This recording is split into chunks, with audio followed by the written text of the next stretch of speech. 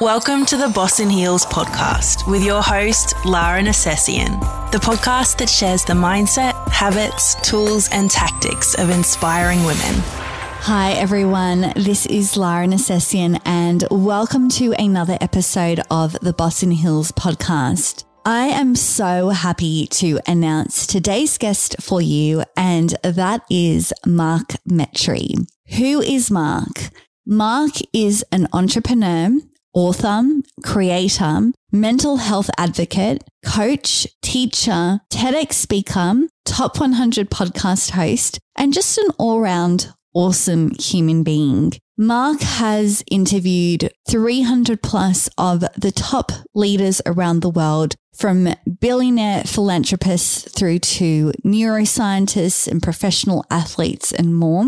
And his work has been featured in a number of publications, including Forbes, TedX, HuffPost, Mindvalley, and many more. He's also the author of the best-selling book, Screw Being Shy, Learn How to Manage Your Social Anxiety and Be Yourself in Front of Anyone. And I so loved this conversation with Mark because, my God, does he go really deep and really raw and really vulnerable. And it is a kind of episode that you just don't want to miss. He shares so much about his personal struggles growing up, from dealing with social anxiety and being bullied for over 10 years of his life, through to suicidal ideation. It's really quite confronting, but also very informative at the same time. And we cover all of that and go through to some really tactical tips that you can take away if you're someone who struggles with any form of social anxiety or feelings of shyness or extreme shyness. If that is you, then this is the episode for you, because Mark was there. You know, Mark really did suffer from extreme shyness and extreme social anxiety. And now the work that he's doing as an entrepreneur, a podcast host, a TEDx talker, and all of the wonderful things that he's doing is really on the opposing end of that social anxiety that he experienced. And now he's teaching everyone else how to overcome that for themselves. So I loved this episode. Before we get stuck into the crux of this episode, then just a quick reminder, if you are enjoying this show, then the best way that you can show your support is to subscribe, rate, and review the podcast on Apple Podcasts, and also recommend it to a friend,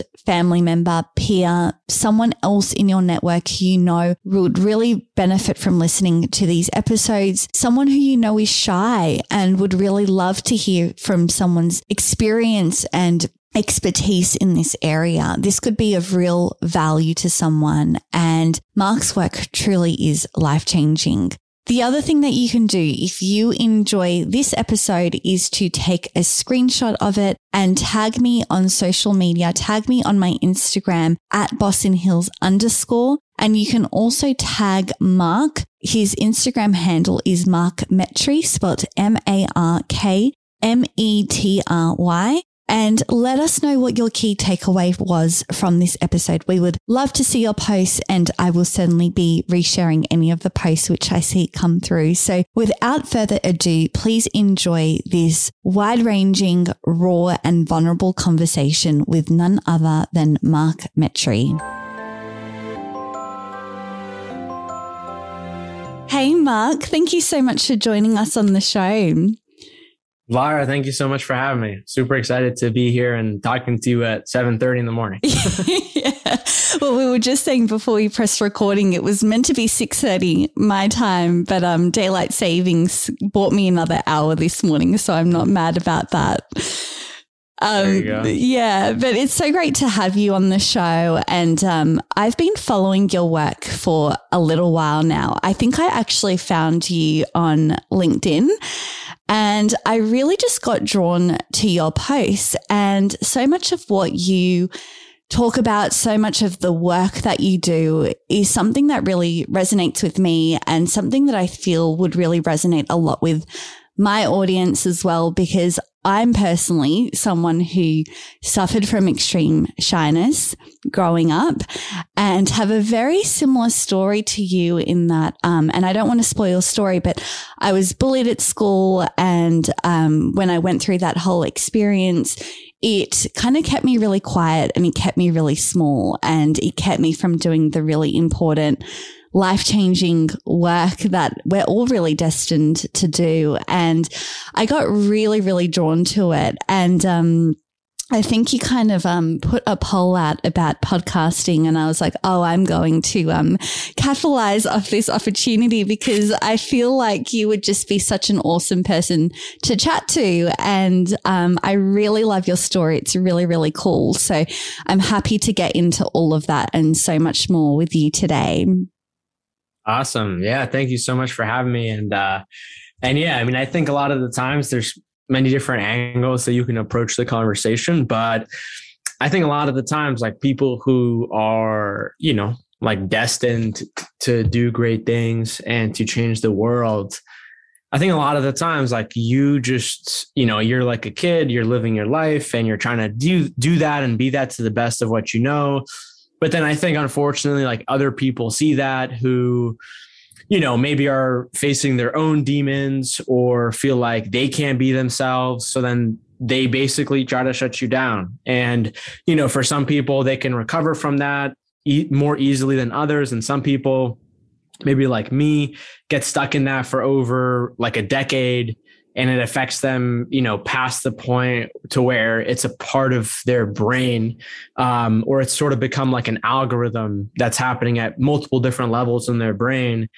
And I just think that's so important. So thank you for starting this conversation on your platform. No, absolutely. It's my pleasure to do so. And I want to get into your story and so much more, but I do have a bit of an odd question for you first. And that is, does the number 722 actually mean anything to you? Or is that just like a randomly selected number?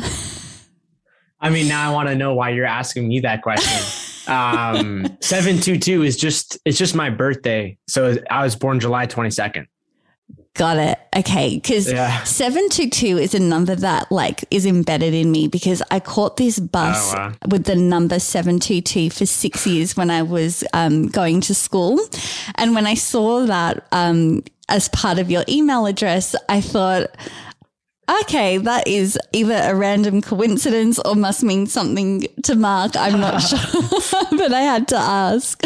But Mark, just going back to your story, you've had such an incredible story, and going back to sort of your earlier experiences moving to the US from Egypt, from the Middle East, and then through to all of the things that you're doing now. When someone looks at your profile now, they probably wouldn't have suspected that you were someone that really suffered from this for 10 plus years, or something that really kind of took over a lot of their childhood and adolescence. And you're doing all of these awesome things now, like your podcast is a top 100 rated podcast globally. You're a TEDx speaker. You've written your book, Screw Being Shy. You're really doing these incredible pieces of work, which take a lot of courage. But it wasn't always easy for you, and you've had to do a lot of work to get here. So could you perhaps maybe start by sharing a little bit about your story and your experiences growing up, and what's really led you to going on this journey that you're on today? Yeah. And thank you for the question. And, it's honestly kind of funny because for the longest time, I was just like, I have no story. Like, I'm just this person just trying to live my life every day. And, for me, what really, I think looking back on my life is my parents immigrated to Egypt. And, when we were first in America, we lived mostly in a very poor area, but, it's like in the inner city, a lot of different kinds of people. And I was always just like a normal person, always just like trying my best.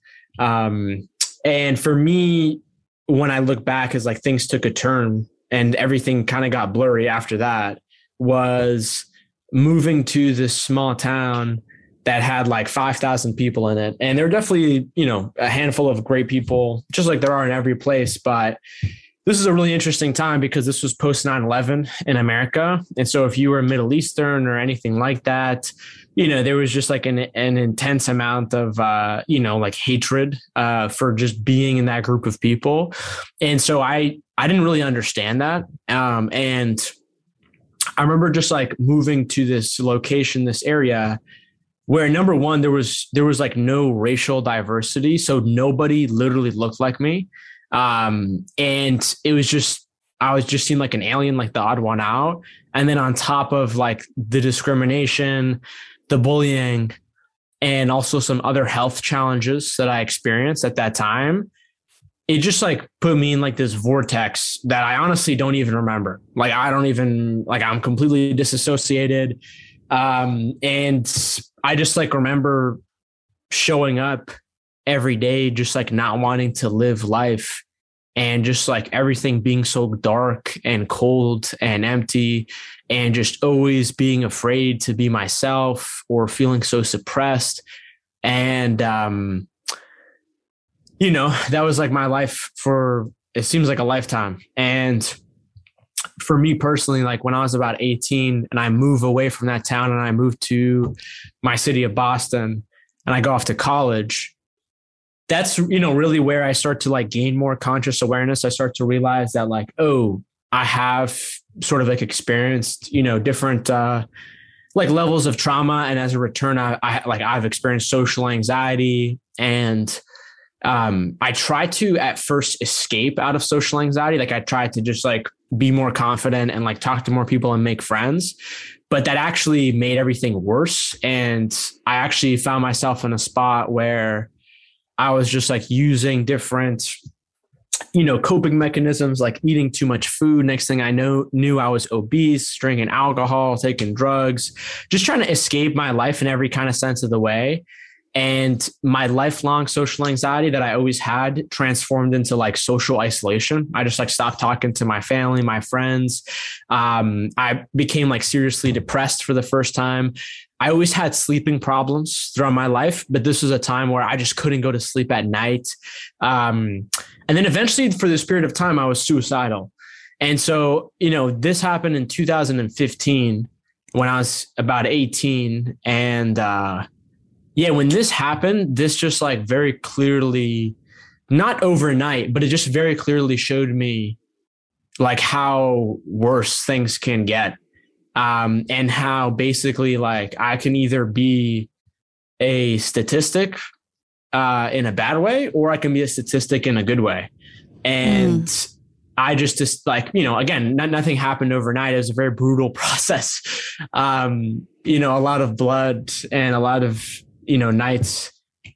But I just started to realize like, everything that happened to me for, a reason, as in like, it wasn't just for nothing. And I always knew that like deep down, there was just like some part of me that, I don't know how to describe it. Like, I don't know, trying to help people, trying to like, like save the world or like, wants to be a source of light.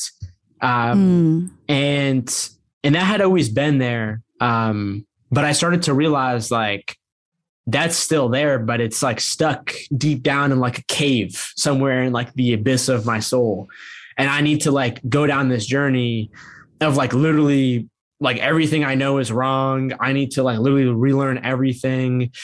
I need to discover, I need to seek, I need to create. And it was a very brutal process of just like going through layers of just trying to like fix myself, trying to fix my brain, trying to deal with my mental health. And then eventually, like trying to talk about that online and starting a podcast and all this stuff. And so, yeah, it's definitely been an interesting journey. Yeah, it's a big journey and it is a brutal process. And I think there's such merit in sharing your story and these kinds of stories, because I think that often there's people that are really struggling with the same thoughts, with the same circumstances. You know, maybe it's just a different variation of what you've gone through. But the point is that this is something that really does impact and affect people and people's lives and people's livelihoods. Their lives are actually at stake. And so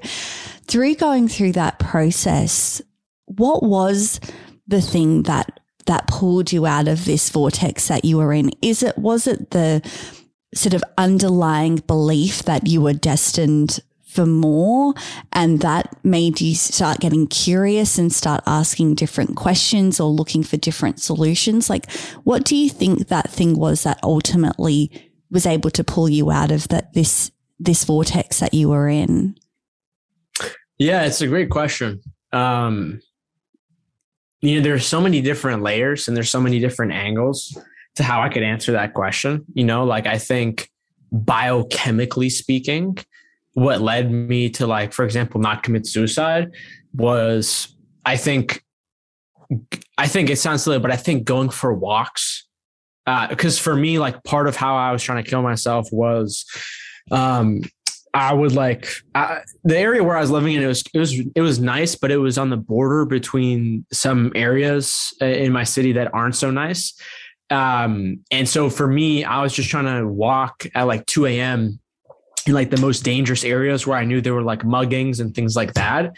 So I think biochemically speaking, walking, because walking is one of the quickest ways from like a neuroscience perspective to put yourself in a calm yet alert state of mind. And then I also think the fact that I never had any exposure to alcohol or drug use as a kid or as a teenager. I think that's huge. I think, unfortunately, a lot of people are stuck in that. And I'm grateful that I only abused that for a short period of time. So I think that is true biochemically. I think socially speaking, I had a really great family. Like, my mom, dad, and my sister have always been very loving people, have always been supportive towards me. There were definitely times where I felt understood, but the idea that like I always had sort of like a support group beneath me. And then I also remember, for example, in one of those weeks where things were very dark, my best friend, Michael, I remember him and I had made plans to go do something. I don't remember. And I remember texting him the day of, and I was like, dude, I don't feel like going anymore. And I remember like when it was time for us to go, I remember he came to my dorm room. And I remember like he was downstairs and he was in the park across the street, and he just like would call me repeatedly. And he'd be like, okay, Mark, like, we don't have to go, but just like come down and just like talk to me. And he would tell me like, I'm not going to come down until you talk to me. So I definitely think that helped. Yeah. I also think this was the time where I just started to stumble on podcasts.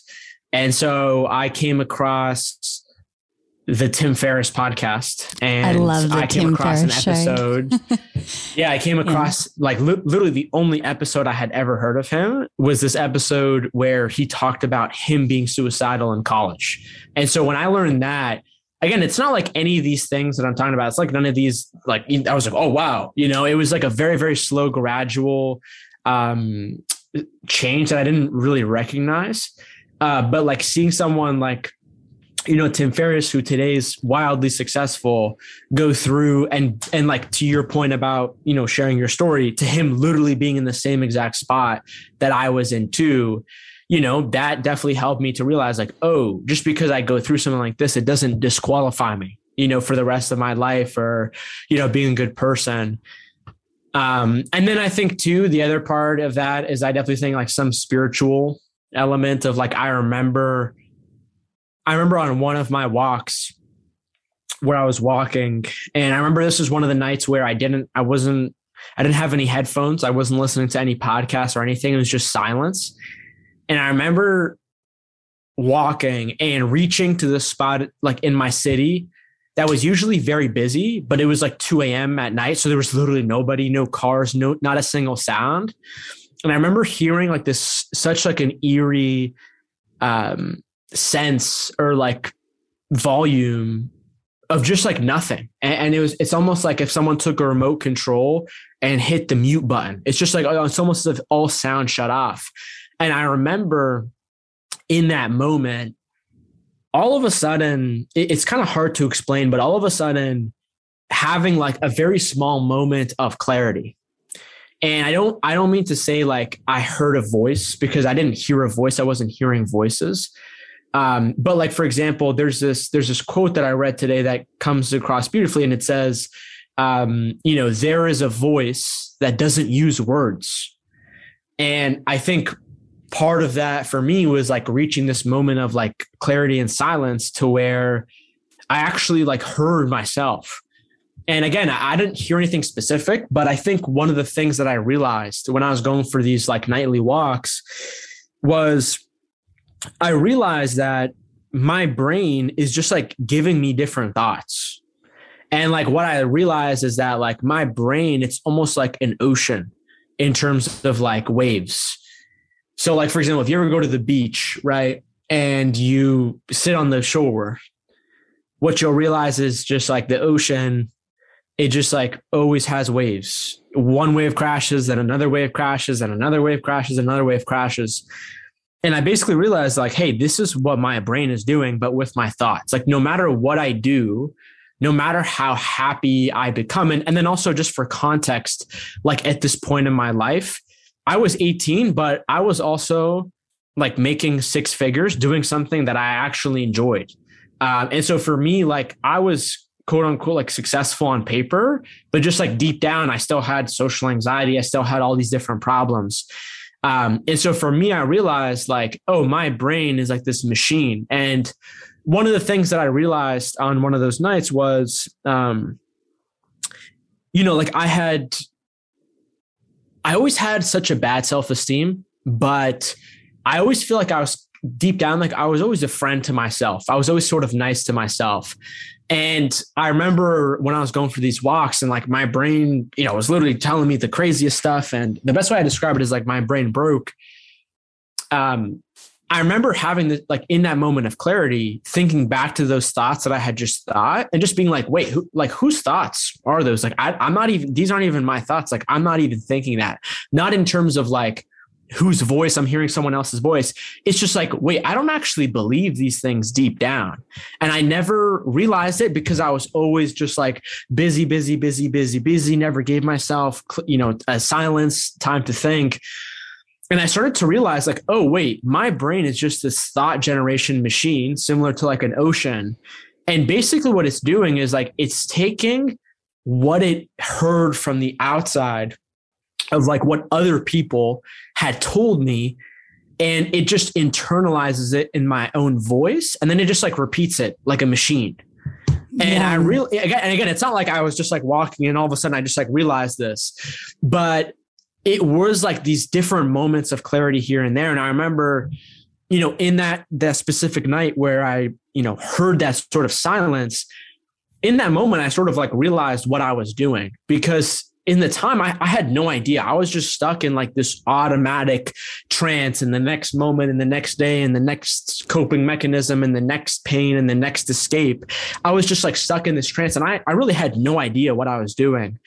And when I experienced this moment of silence, again, I didn't have like a tremendous amount of clarity, but I just like remember feeling a lot of emotions. And I remember just feeling like, wait, what am I doing? Like in the middle of the road, like at 2 a.m. And I remember just like running home to my apartment building. And I remember when I ran home to my apartment building, I remember going to the bathroom, and I remember just like looking at myself in the mirror in the bathroom. And it was kind of a weird experience because I felt like my perspective had shifted somehow. Like I was just looking at things differently. And I remember like in that moment, all of a sudden, just kind of like feeling my legs, and all of a sudden just like looking down and just like feeling my waistline. And I was wearing jeans at the time.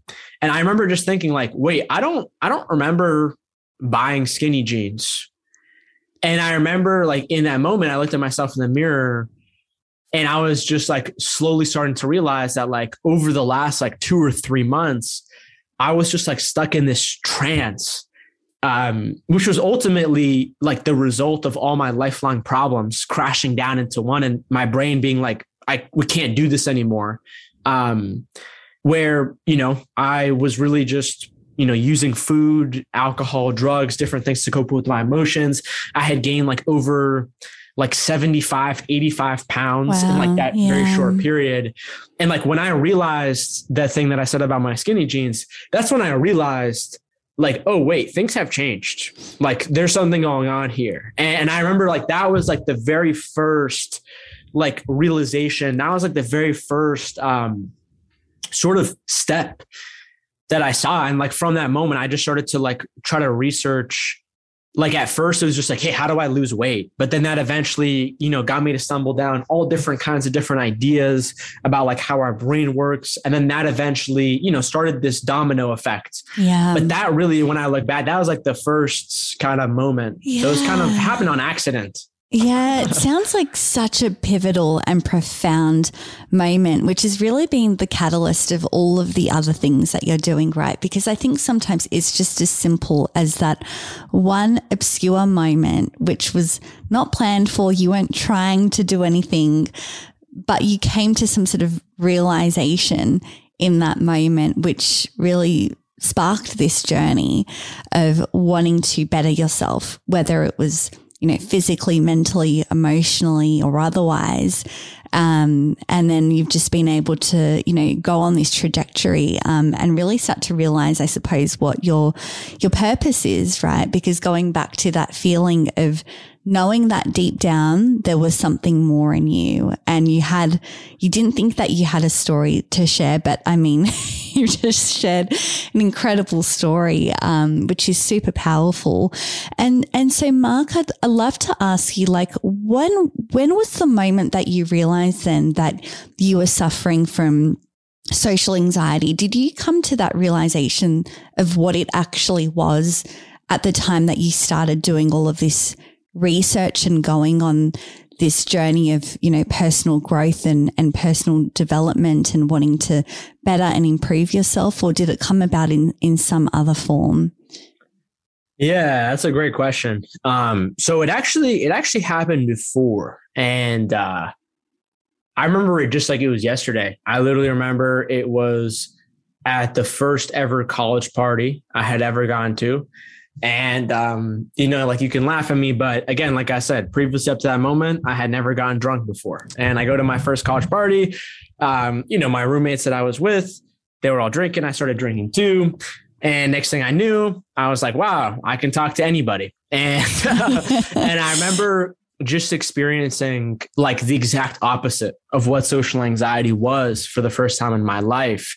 That started to give me the awareness of like, wait, so why am I like this in any other moment? And like, how did pouring a chemical down my body, how did that all of a sudden change how I'm able to be confident, how I'm able to be open? And so I remember that was my very first moment of awareness. But what was interesting is like, I had just sort of like Googled like, what the hell's going on? And I had sort of kind of stumbled on it. I didn't really think too much of it though, to be honest with you.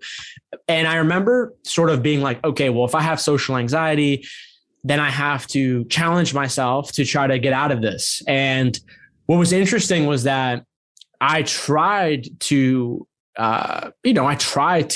challenge myself to get out of social anxiety. And I would, I'd create like these challenges for myself where I'd be like, if you see anyone in the cafeteria today sitting by themselves, go up and try to talk to them. But what was interesting is that every single time that I tried to do that, I just like failed. And every time I would try to do that, there would just like be this deep, just like, I don't know how to, like in my skin, that it just would feel like my brain and like my nervous system would just like hold me back. And like, it was so weird because like on one side, there'd be this part of me that's like, go talk to them, go talk to them, go talk to them, go talk to them. Then there's be this other part of me that just like has complete control of my behavior and is just like shutting me down. And so when I realized I had social anxiety, I tried to deal with it, but it couldn't work. And so when that happened, that I think is what really, led and triggered me to be very depressed and eventually suicidal, because I was like, oh, wait, I tried to fix this. It didn't work.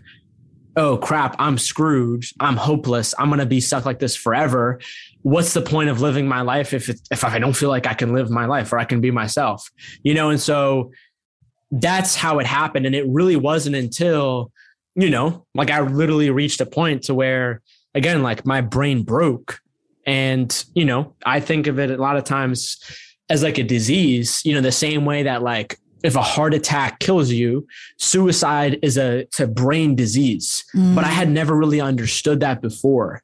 And so for me, when I went through this period of, literally my brain breaking to becoming obese, then I got a completely different perspective on what social anxiety actually is, which I think, is more or less how your brain is operating and how it will create different like biochemical responses that then control your mood and your thoughts and your behavior.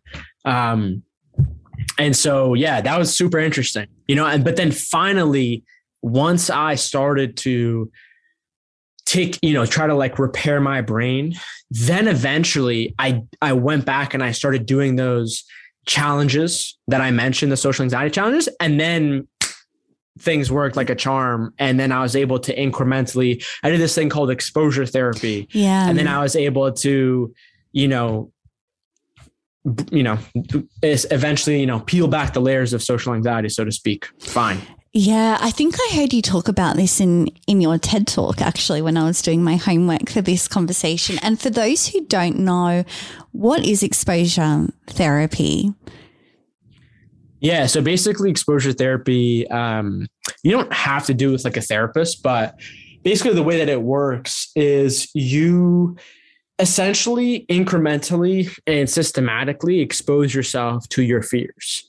So specifically when it comes to social anxiety, for example, there are 4 layers.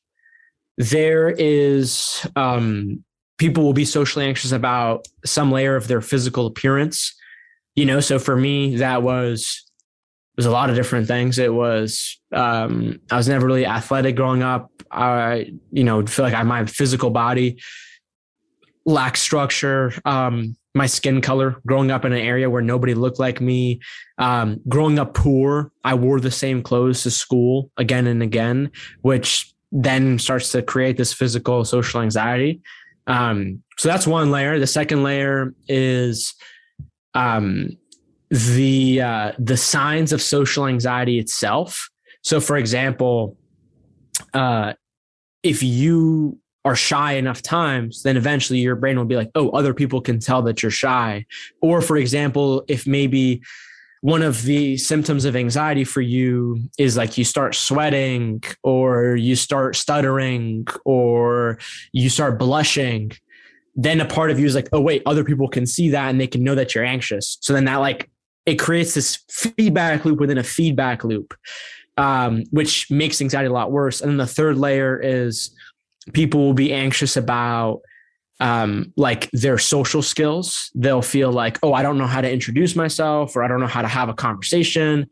And the fourth layer is people will be socially anxious about their personality or like their sense of their character and who they are deep down. And so basically what you do is you go within all one of these layers, you do some homework, you realize, hey, how did this layer get there? And then you start to slowly put yourself in situations to where it's a safe situation and you're systematically showing that and you're exposing that. So for example, for me, one of the things that I did, for example, like to overcome my clothes, poverty, physical appearance, social anxiety, was I would go to the most crowded public areas and I would try to wear the craziest clothes to condition my brain. That's awesome. To literally be like, hey, Mark, everyone is staring at you. because a lot of times when you have social anxiety, you already think everybody is staring at you, and so you basically put yourself in these situations, but then you're like, what is someone going to do? They're going to come up to you and be like, hey, you're a loser because you're wearing a pink cowboy hat. Like, no one's going to say that. And even if they do, I'm sure they're going to joke around with you. And that's why I don't necessarily recommend you do it right away.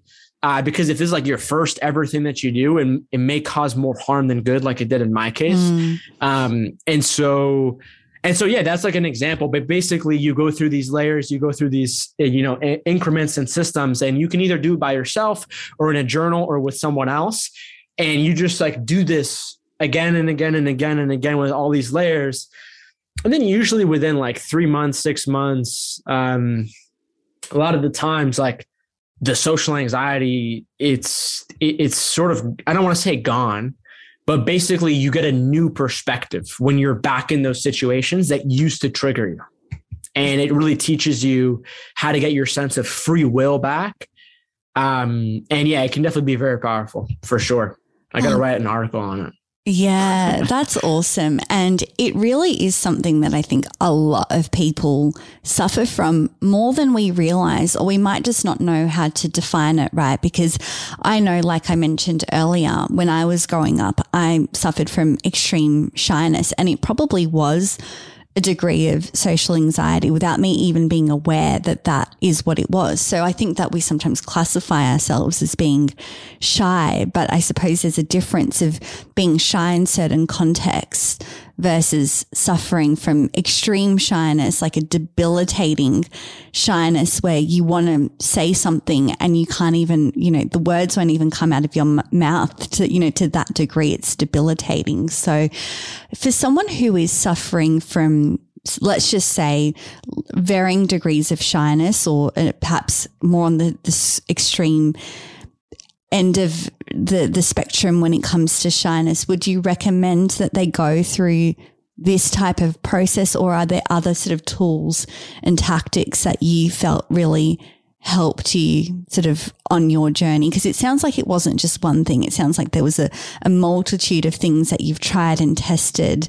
And now you've been able to sort of work out what those different pillars are perhaps, and how they kind of interact and interplay with each other. But I just love to get your take on that. And for anyone listening who does experience shyness and is wanting to slowly rid themselves of that and step into a more sort of powerful or confident space.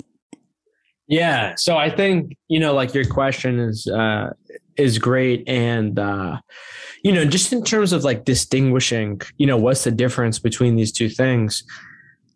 Here's what I think. I think that, shyness is a totally normal and natural human reaction. So for example, like I have a niece, and she's 2 years old. And like, for example, if we are, hanging out somewhere, or we're chilling at my sister's house, and let's say like somebody new comes, right? As someone who she's never met before. What I've noticed is that there's always this period where for like the first 5 minutes, she's kind of like a little bit, standoffish. She's kind of a little bit just like watching, she's not talking that much. She's just very, very observant, right? And I think that is totally normal when it comes to like being shy. Like it's totally normal to feel shy when you're in a new situation. If you're meeting new people, for like the first 5-10 minutes, it's totally normal. However, where it becomes an issue is like everyone, like, for example, everyone gets shy, if you're like 13 years old or you're not, asking a girl out, for example, but like, that's not social anxiety. Social anxiety is when you basically are so shy and you're repeatedly shy to the point where it doesn't really go away.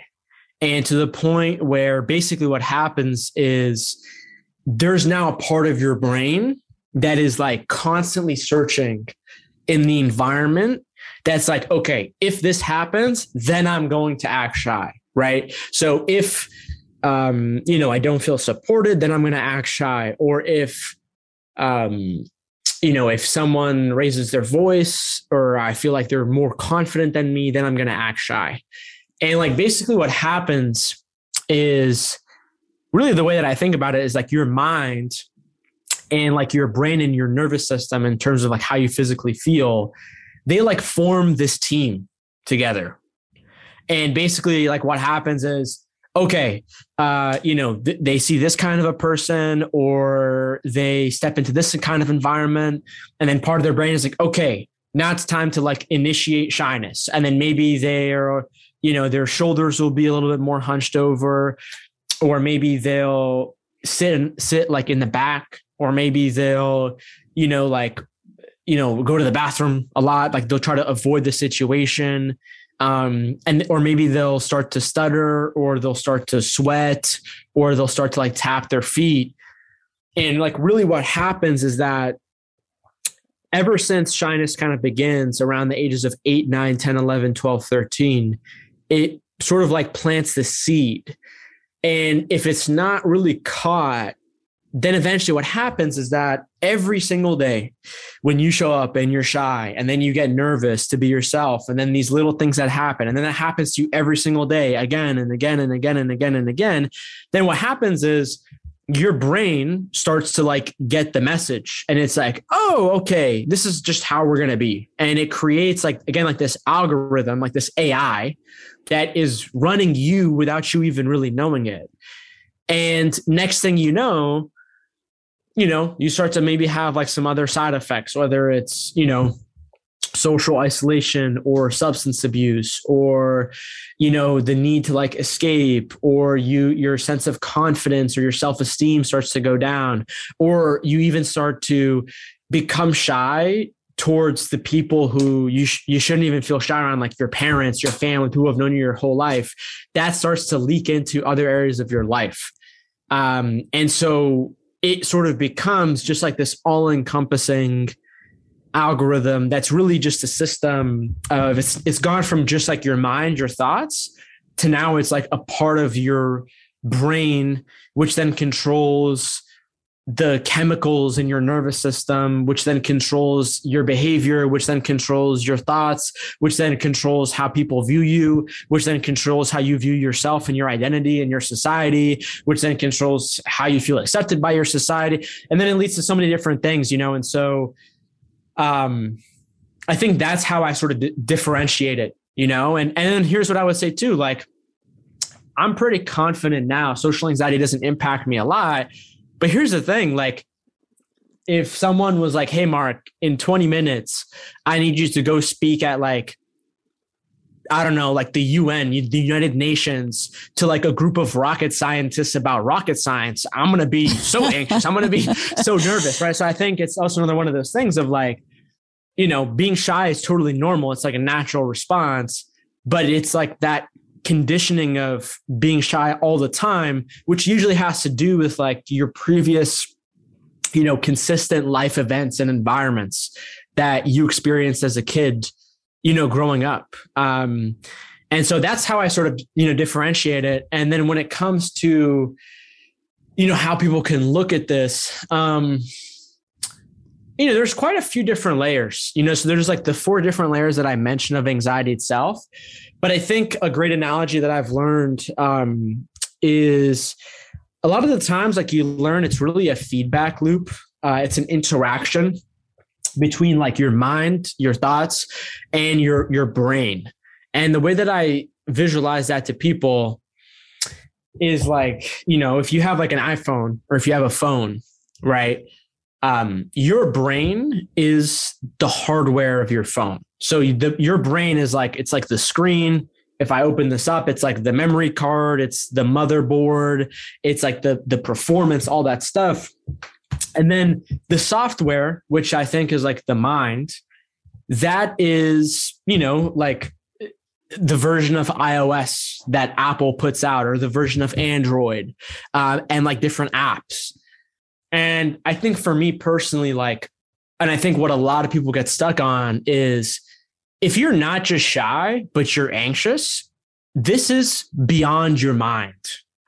And I think a lot of the times, like where a lot of people get stuck is there's always a huge emphasis, especially like in these circles online of like the self-help, the self-development, the entrepreneur community of like, it's all in your mind and it's all about your mindset, and your mind and your mindset are great. But also like what I've learned is that, your mindset is not a substitute for, having an undealt mental health issue for 10 years. And so a lot of the times they're like just trying to use the software. And it's like, imagine you have like an original iPhone 3 or like the original iPhone, the first iPhone, right? Yeah. And it's like super outdated, it's super clunky. But then, you get an update request from Apple to install like the latest version of iOS, 16 or whatever they're on now. And it's like, no matter how great the software is, no matter how great your mindset is, if your hardware is outdated, you're never going to be properly able to install the software of the mind. And for me personally, like the issue is like when you are stuck to a point to where you have no energy, your brain is in this constant loop of thinking different thoughts. And as a result of that, the dozen or so like different neurotransmitters that we have in our brain that basically help us function and live life and regulate our emotions and our thoughts, those start to become dysfunctional. And then what happens is you just get stuck in just like this mode in your brain. And the reality is like, again, listening to people's stories is great, but like no podcast is going to get you to like, change your state of your brain. That's impossible. And so I think a lot of the times this analogy can be helpful between like your software, hardware, your brain, your mind.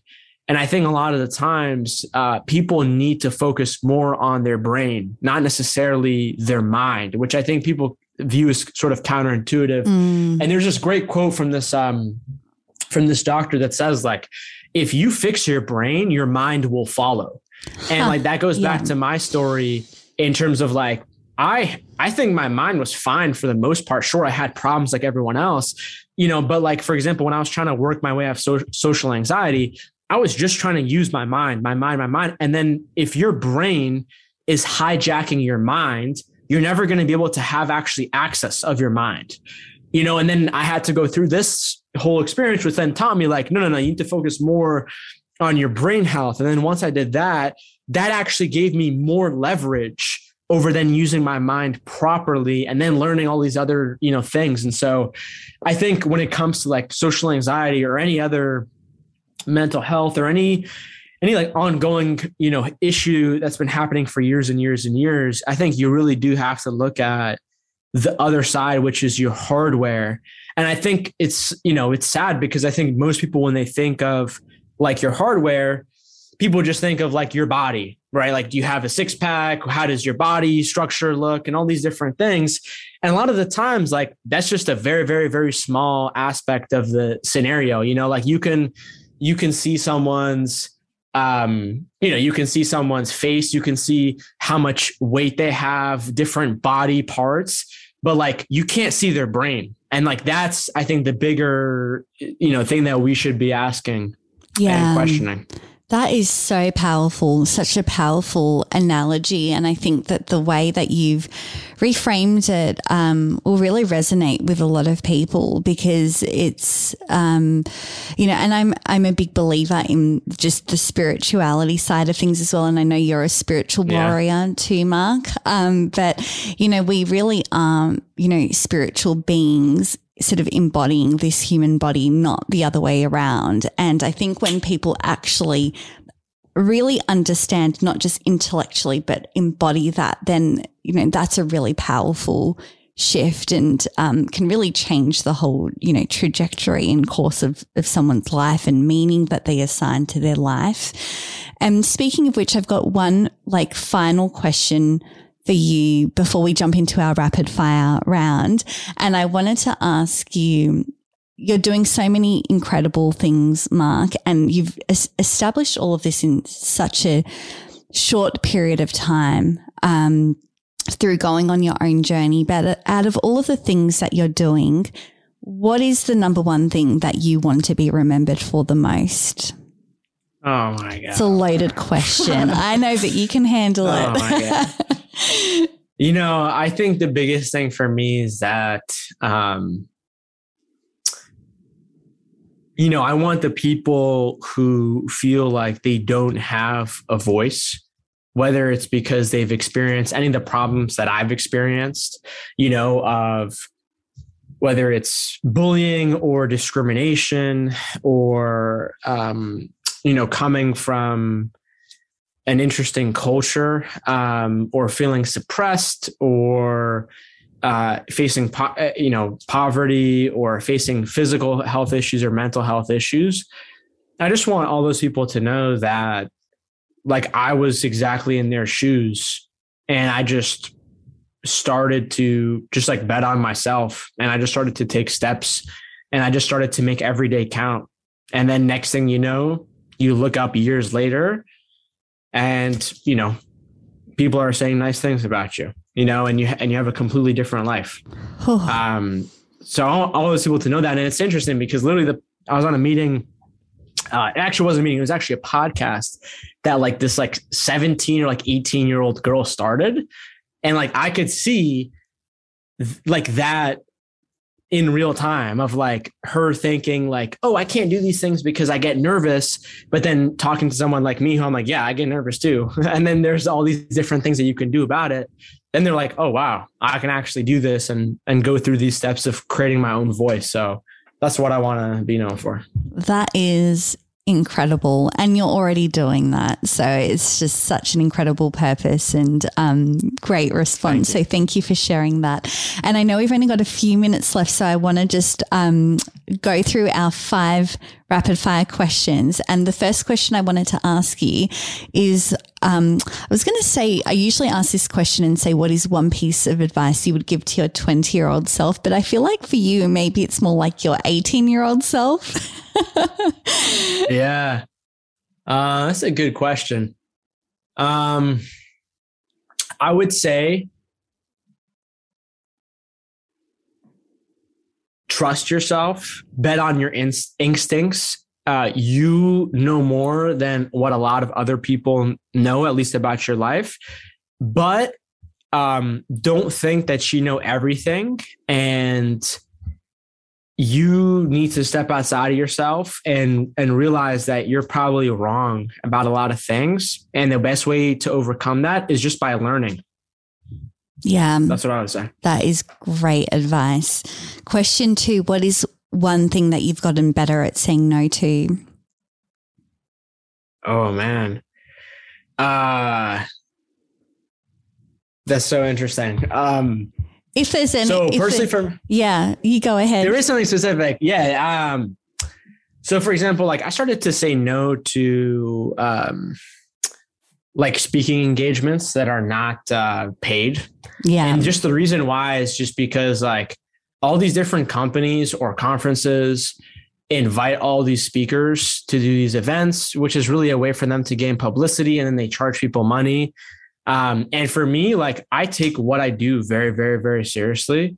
And so if I feel like someone is just like doing it just to do it, and I'm not even getting compensated for my time, but yet I'm going to put in effort, I'm not going to say yes to that. So early on in my speaking career, I used to say yes. And I think that's great advice to say yes. But now I'm past that point. Good on you. I love that. Question 3, what is the best investment that you've ever made? Oh, I mean, the easy answer is, of course, like my mind, my brain, because I'm, whether I literally have billions of dollars in my bank account and I have the best family or I have the best whatever, I'm still going to be in my brain. And I know that if I don't train to use my brain is going to use me. So that's it. And then also I remember buying in 2014, Bitcoin and Ethereum, and I literally knew nothing about it. So that was also the second great best investment. That is so good. I love that you threw that in there. Question 4, what motto, quote, or saying do you live by? Or just a favorite quote, or one of your favorite quotes that you want to share? Honestly, just go through so many different like moods, but where I'll have different quotes. But I think one quote that resonates with me is 2 quotes that resonate with me are no matter what happens, you should always like put your head down. And I think I made this, but maybe someone else did. No matter what happens, you should always put your head down at night and prioritize a mindset that will allow you to believe in yourself even more, regardless of whatever happened that day. And I feel like for me, that's been one of the best things, because no matter what happens, I always have that at the end of the day. And that always gives me a sense of hope and for a better future tomorrow and a chance to try again. And then another quote that I really like is, there's two lives within you. There is the, living life, and then there's the unlived life within you. And there's so many other quotes. There's like, and if you do this thing, then you won't love it. But I forget that. But anyway, yeah, there's two different people, not two different people. There's two different lives. There's the life unlived within you. And there is the outside life that you have that is just like going with the flow to just like, appease different like social structures and things that you've always just been saying yes to. I don't even know if that made any sense. That made perfect sense to me. I totally get that. Perfect. I love that. And final question is, what habit, routine, or ritual has most positively impacted your life? Oh man. It's so hard to say, but I definitely think learning how to meditate has been a huge thing for me, because I discovered meditation in 2016. I've been doing it mostly every single day. And like, for example, at the start of this year, I was like, let me do an experiment. Let me stop meditating for a month. Worst month of my life. Literally the worst month of my life, even though like objectively speaking on paper, like nothing was actually worse. So I think meditation is one of those things where it's honestly just like taking a shower for your brain, or just like, I'll feel so much stress about things that happened the day before, that whatever. And then I'll just meditate. And then not every time, but most of the times, especially because I've been able to learn from many different meditation teachers. I've learned many different forms of meditation. It's so complex yet simple. And for me, it's like, I just come out of my meditation session and I just feel like someone just like took my brain and all the crap that it has and just like shaked it up and just like washed it. And not every time. But yeah, I definitely need that for sure. Yeah, it makes a huge difference. I feel that as well. And Mark, you have written this incredible book, Screw Being Shy. Tell us, where people can, buy a copy of your book, connect with you, see what you're up to, and anything else that you have going on that you want to share with our audience today. Yeah, definitely. Really the best place is if you go to my website, which is just my first and last name.com, MARKMETRY. That's the best place for people if they want to check out my book, if they want to check out my podcast, if they want to contact me, if they want to sign up for my email newsletter, really everything. So that's the best spot. And if people go to my website, there will be a small little email box. And if you put your email in there, you will automatically be signed up for my email newsletter. And every week I try my best to put out 2 or 3 very educational, informational articles all about this stuff. So, and then if you get an email from me, you can respond directly to that email and it'll go directly to me. And I always respond back to those emails that I get. It's a big commitment. I'm so impressed. But I'm sure. I sometimes fail. A lot of times I fail. So yeah, it's hard. 2 weeks to respond to your email. Yeah, it's okay. some response is better than no response at all. So I'll take that. But that's a very generous offer, Mark. And thank you so much for sharing all of that. We'll put all of the links to what you've just shared, your website, but also maybe some of your social pages as well, in the show notes to make it really accessible for everyone. But I have so enjoyed this conversation with you, Mark, and connecting with you. And like I said at the start, your story really resonates with me and certainly will resonate with a lot of our community and audience listening today. So thank you so much for coming on and for so courageously and openly sharing your story. Of course. Thank you for having me on, and you're a great host and you make it easy to share my story. That's very kind of you to say. Thank you so much, Mark. And thanks to everyone for watching. Woo. Yeah. Thank you for everyone for listening or watching. Recording stopped. That was awesome. Thank you so much. You are such a natural. I mean, clearly you've done this like 500 times or something, whatever it is. But yeah, I really appreciate it. It was such a great conversation. And I think it's really going to help a lot of people too, because you've shared so much tangible, tactical stuff that people can apply to their lives, which is just awesome. So thank you. This was great. Well, I'll be in touch with you and let you know before we release and prepare some social assets and all of that kind of stuff. The only thing I was going to ask you is, do you have anywhere that I can go to get like images that we can use for like my website and social assets, or if you want to just email a couple across or? Yeah, I can do that. That would be awesome.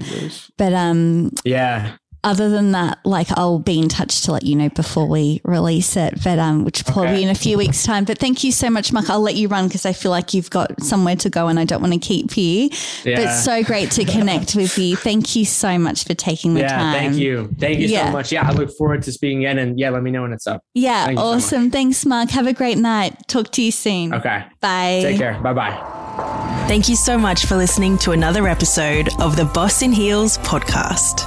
Be sure to visit bossinheels.com for a ton of information, resources, and articles on all things career and personal development. And subscribe to this podcast for all future episodes.